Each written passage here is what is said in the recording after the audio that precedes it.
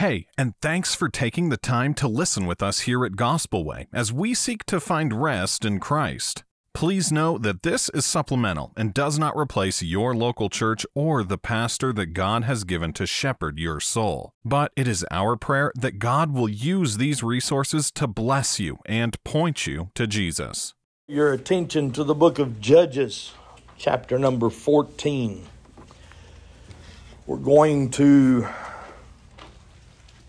go back just a step or so to pick up where was left off last week. And then we're going to walk through, the Lord being our helper, we're going to walk through chapter 15 and 16 and look at several things here. The message last week, a very apt message, was showing us how that we could see Christ in these insufficient saviors. They all are pointing us to Christ, and Samson is doing the same. And we're going to see that especially as we get to the end of the message this morning. But I want to pick up with the end portion of what was happening. You and I understand what took place. Samson gave a riddle. He told them a riddle and said if they got the riddle, then he would give them 30 coats, 30 garments. And if he won, or if they couldn't guess the riddle, then they would have to give him 30 of the garments. Well, they did something kind of underhanded. They went in and talked to his wife. And all of this was going on during the time of their wedding feast. That's when this was happening. It was going on when they were celebrating the fact that they had gotten married. All of this was taking place, and of course, he has a new bride. She labors with him to give her the answer to the riddle, and she does that understandably because she has been threatened. She and her family have been threatened. They basically told her, in fact, we'll go back and we'll pick up in verse number 15. We'll read down through this. It said, "And it came to pass on the seventh day that they said unto Samson's wife, Entice thy husband, that he may declare unto us the riddle, lest we burn thee and thy father's house with fire. Have ye called us to take that we have? Is it not so? And Samson's wife wept before him, and said, Thou doest but hate me." They just were celebrating being married. This is the same woman that he went to his father and said, "Get her for me to wife, because I love her." And she makes this statement in verse number 16. She said, "Thou dost but hate me, and lovest me not. Thou hast put forth a riddle unto the children of my people, and hast not told it me." And he said unto her, "Behold, I have not told it to my father nor my mother, and shall I tell it thee?" And Jeffrey dealt with that last week, how he had not even mentioned that to his mom and dad. He had not even told them. She went on and wept before him the 7 days while their feast lasted. I don't know about you, but one thing that kind of makes me want to fix things for my wife is when the tears start to flow. I want to straighten out everything.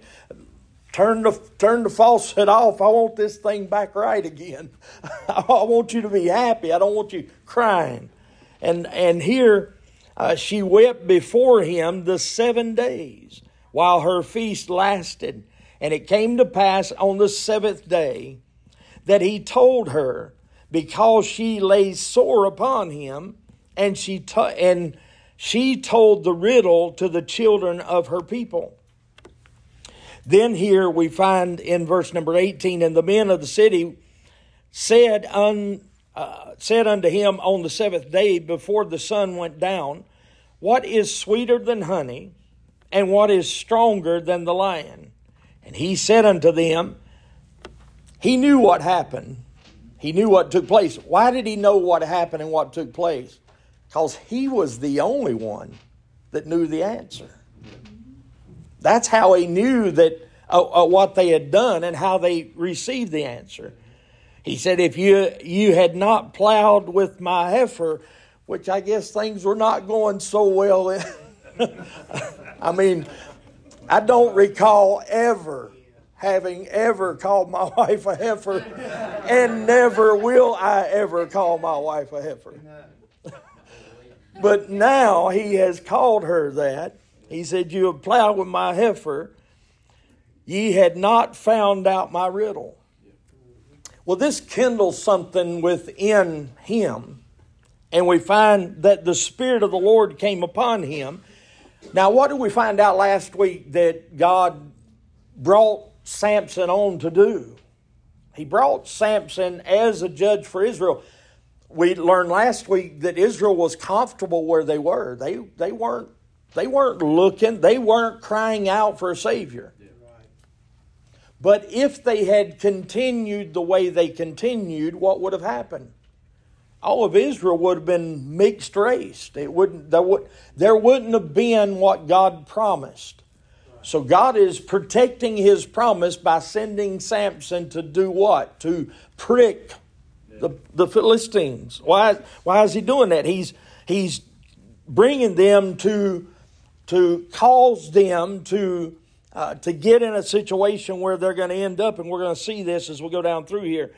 But it said the Spirit of the Lord came unto him, and he went down to Ashkelon and slew 30 men of them, and took their spoil, and gave change of the garments unto them which expounded the riddle. And his anger was kindled, and he went up to his father's house. What's going on? He's had a wedding. There's been 7 days feast. In the midst of that 7 days feast, he's laid out a riddle. They couldn't answer that riddle. They go and talk to his wife. She weeps sore with him for 7 days. He finally tells her the riddle. She goes and tells them the riddle. They come back and tell him the riddle. Now, did you get all of that? All of this is happening in these 7 days. This is supposed to be a time of enjoyment, is it not? I mean, how many of us got married and went on a honeymoon? This was the time that they were feasting together. The families were together. And yet all of this is happening. All of this is going on. It takes the whole joy out of just being married. I mean, how would you like to have all of these guys following you around on your honeymoon? That wouldn't have been very good. But here's what's happening. His anger's kindled, and instead of going back to his wife, what does he do? He goes to Daddy's house. Well, who's at Daddy's house? Mama is. So Samson goes running to Mom and Daddy. He goes and stays with them just a little while. And it said, but Samson's wife was given to the companion whom he used as his friend. So his wife's given to his, and we learned last week, basically given to his best man. And so all of this is happening. And we pick up this morning, in chapter number 15. But it came to pass within a while after, in the time of the wheat harvest, that Samson visited his wife with a kid. He brings a goat. You say, well, that don't mean very much. Well, it meant a lot back in that day. In fact, if you'll go back to Tamar in the book of Genesis, that's what was brought to her. It's kind of a dowry of going in and consummating the marriage. He comes and he brings a kid, And he said, I will go in to my wife into the chamber. But her father would not suffer him to go in. There's already in-law problems. Already things going on. Verse number 2, and her father said, I verily thought that thou hadst utterly hated her. Why? Because of all the situation that had happened. Therefore I gave her to thy companion. Is not her younger sister fairer than she? Man, talk about partiality. Is her younger sister not fairer than she? Take her, I pray thee, instead of her. And Samson said concerning them, now shall I be more blameless than the Philistines, though I do them a displeasure. And Samson went and caught 300 foxes and took firebrands and turned them tail to tail and put the firebrands in the midst between the tails.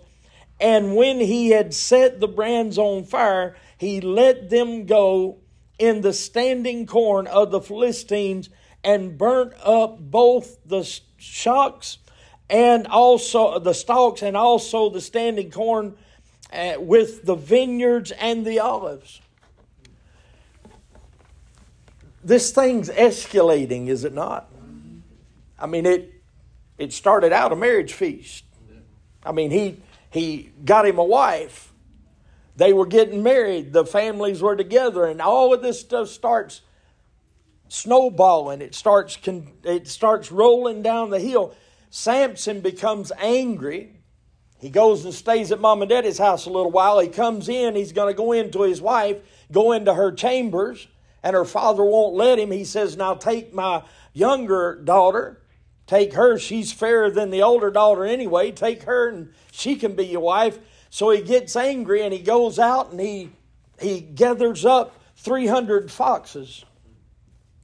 Ties their tails together, puts a firebrand in between their tails, and sends them through the cornfield and through the vineyards and through the olives, and everything's burned. This is Samson and the Philistines. They're just going at it. They're back and forth. We find out that this happened. Now what happens after Samson goes and burns the fields of the Philistines? What happens? Remember what the Philistines promised the wife and the father they would do to them? Look at what happened in verse number 6. And the Philistines said, who hath done this? And they answered, Samson, the son-in-law of the Timnite, because he had taken his wife and given her to his companion. And the Philistines came up and burnt her and her father with fire. Isn't that what they promised to do? Yeah. She told them the riddle. She didn't betray them. But now they're mad at Samson, so what do? They go take it out on her. All of this is snowballing. It's continuing to get worse. It's worse over and over. Then we come down to verse number 7. Samson said unto them, though ye have done this, yet will I be avenged of you, and after that I will cease. And he smote them hip and thigh with great slaughter, and he went down and dwelt in the top of the rock Edom. So now he's went in and he slew the ones that had went and burnt the houses, or burnt the house of the father, burnt his wife and father-in-law. Then the Philistines went up and pitched in Judah and spread themselves in Lehi. And the men of Judah said, why are ye come up against us? And they answered, to bind Samson, to bind Samson, and are we come up to do him as he hath done to us. Then 3,000 men of Judah went to the top of the rock of Edom and said unto Samson, knowest thou that the Philistines and the rulers over us what is it that thou hast done unto us? And he said unto them, and they did unto me, so I have done unto them.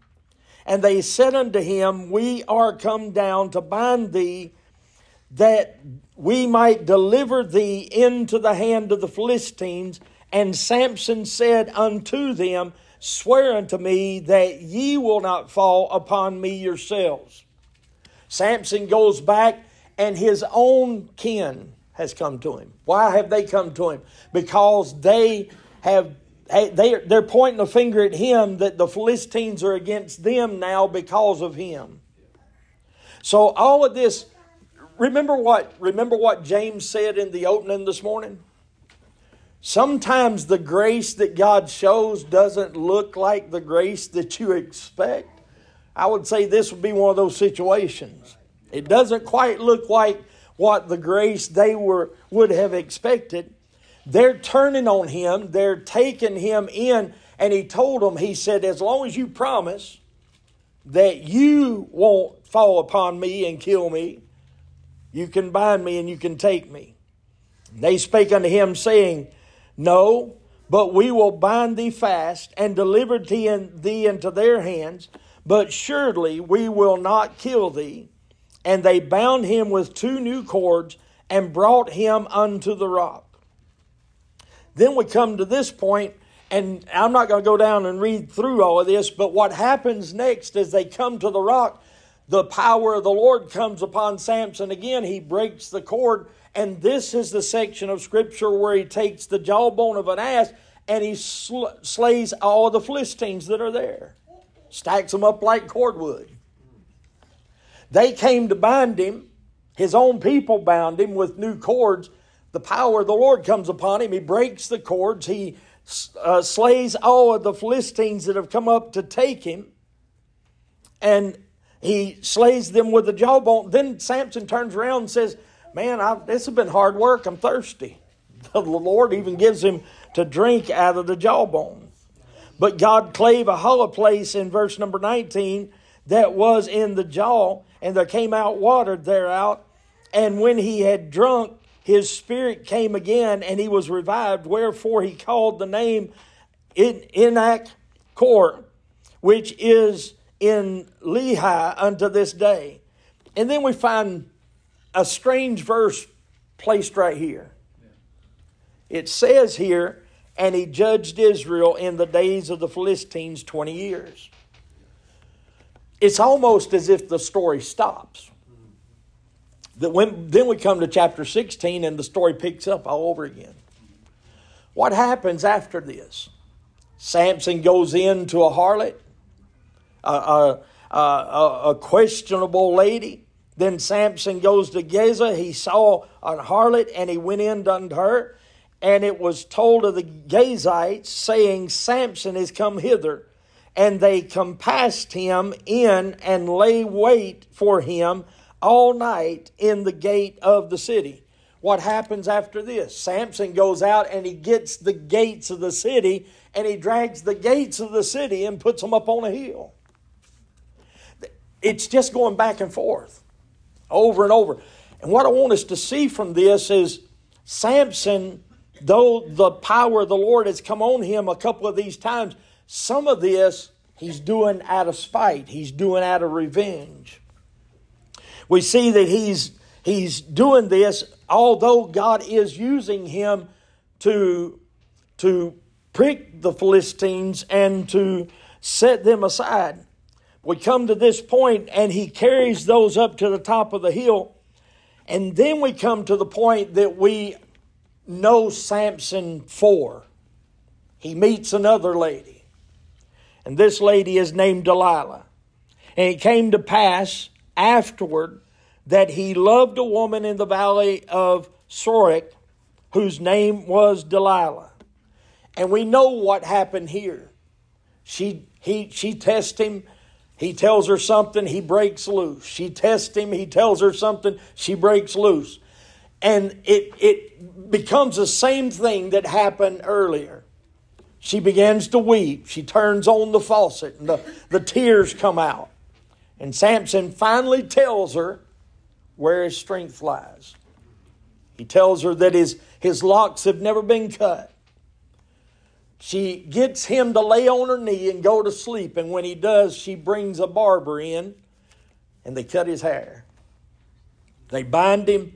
And when he gets up, the Bible tells us he wist not that the Spirit of God had departed.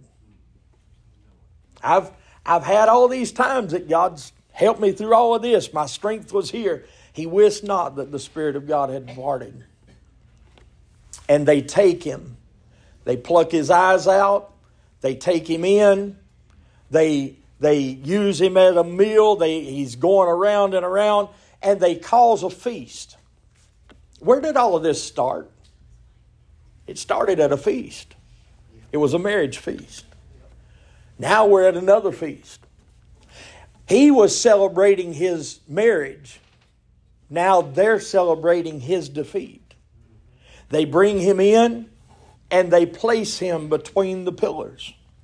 He's outstretched. His hair grows. They're making prey. They're making sport of him. And as all of this is happening, as we come to the end of chapter number 16, when we come to the end of chapter number 16, look at what it says in verse number 28. And Samson called unto the Lord and said, O Lord God, remember me, I pray thee. Wasn't a long prayer. He said, remember me, I pray thee. And strengthen me, I pray thee. Only this once, O God, that I may be at once avenged of the Philistines for my 2 eyes. He prays to God. This is not all of Israel praying. It's one man. One man is seeking God. And he's seeking God he wants to avenge the loss of his 2 eyes. Samson knows he's in a bad spot. This is not going to get better. His eye's been plucked out. He's tied up. And he's asking God to strengthen him one more time. And Samson took hold of the 2 middle pillars, upon which the house stood, and on which it was borne up, of the one with the right hand, and of the other with the left.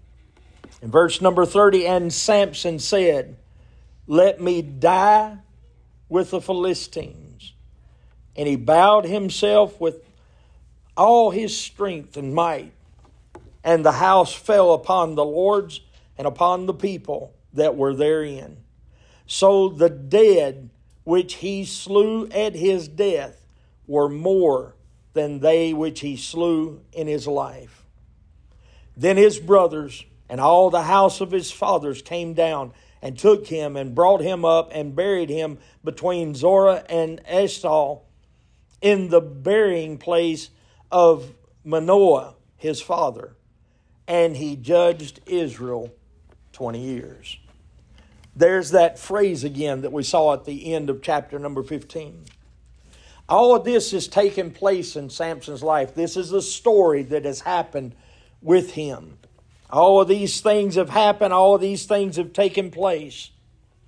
And in all of this, in his death, in what we come to here in this end, Samson points us to Jesus Christ. You say, how can he do that? The most important moment in the life of Samson was his death. The most important moment in the life of Samson was his death. The most faithful event of his life was the manner of his death. The most triumphant episode of his life was his death. At his death, he performs the role which he was chosen to do. What was the role that we were told that Samson began to do in chapter 13 and verse number 5. He was to begin to deliver Israel. His death, at his death, he performs the role which he was chosen to do. He began to rescue God's people. Samson's death is very different than the Lord's death in two ways. He's in the temple of Dagon as a result of his own disobedience. The Lord He didn't die for his own disobedience. He died for ours. His death achieved a limited role which God raised him up for. Jesus always, remember Samson, the two ways. Number one, Samson did what he did for himself most of the time. Jesus always lifted up himself for the Father's glory. Jesus' death achieved deliverance once and for all. The deliverance of Israel from the Philistines was momentarily. They will face them again just a little later down the road. They'll come back up. But Jesus' death achieved deliverance once and for all. But there are some ways that Samson's end is a picture of the death of Christ. I want us to consider these this morning. Both Samson and Jesus were betrayed by someone who acted as a friend. They were both betrayed by someone who acted as a friend. They both were handed over to Gentile oppressors. He's pointing us to Christ. All of the things that are happening, all of the things that are taking place is pointing us to Christ, the one that will be able to deliver us continually. As James mentioned again in the opening, he said that we've been studying these insufficient Saviors, but these insufficient Saviors are pointing us toward the sufficient Savior. They were both handed over to the Gentile oppressors. They were both tortured, chained, and put on for public display. Both Christ and Samson were tortured, they were chained, and they were put on public display. They were both asked to perform. They both died with their arms outstretched. They both appeared completely struck down by the enemy. Both in their death, they crushed their enemies. Samson began what only Jesus could finish. He began the deliverance of God's people. But Christ finished the deliverance of God's people. Both were saviors alone. There was nobody beside of Samson. There was nobody at the side of Christ. He hung alone. He hung alone on our behalf. Othniel and Ehud rallied Israel to fight with them. Deborah and Barak took 2 tribes to battle with them. Gideon took 300 to battle with him. But Samson battled alone. Our Savior battled alone. And he battled alone on our behalf. He won for us what no one else could win. The ultimate difference is Samson did not get up from death. He was taken to the burying place of his father, and there his remains stayed. But our Savior, Jesus Christ, got up on the 3rd day. And as we were told this morning, is seated on the right hand of the Father. He's seated there. His life, his life is there for us. The reason that we can go into the throne room of God is because He ever liveth to make intercession for us. Don't forget that. His intercession for us is not that He has to stop and pray on each of our behalves. His intercession for us is that He ever liveth. The Bible tells us He ever liveth to make intercession for us. Samson delivered them from the Philistines momentarily. Our Savior is on the right hand of the Father. He's seated on the right hand of the Father. He is there ever living to make intercession for us. Samson could not do the final step. He couldn't do what Jesus could do. Jesus told them, He said, I have the power. If you take my life, I have the power to resurrect it again. And that same resurrecting power is the same resurrecting power that saved your soul and saved mine. The power of God. The gospel. The only thing in the Word of God that you find the attributed to God's power is the gospel. You have a lot of attributes of God, but you know where His power is? It's the gospel. What is the gospel? That God had a people and He sent His Son to die on our behalf. And not only die, but be resurrected on the third day.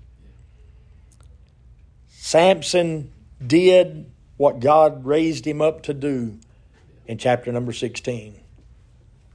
Christ did what He and God agreed He would do in eternity past. And He bore our sins on Calvary so that we could have salvation full and free. Let's pray.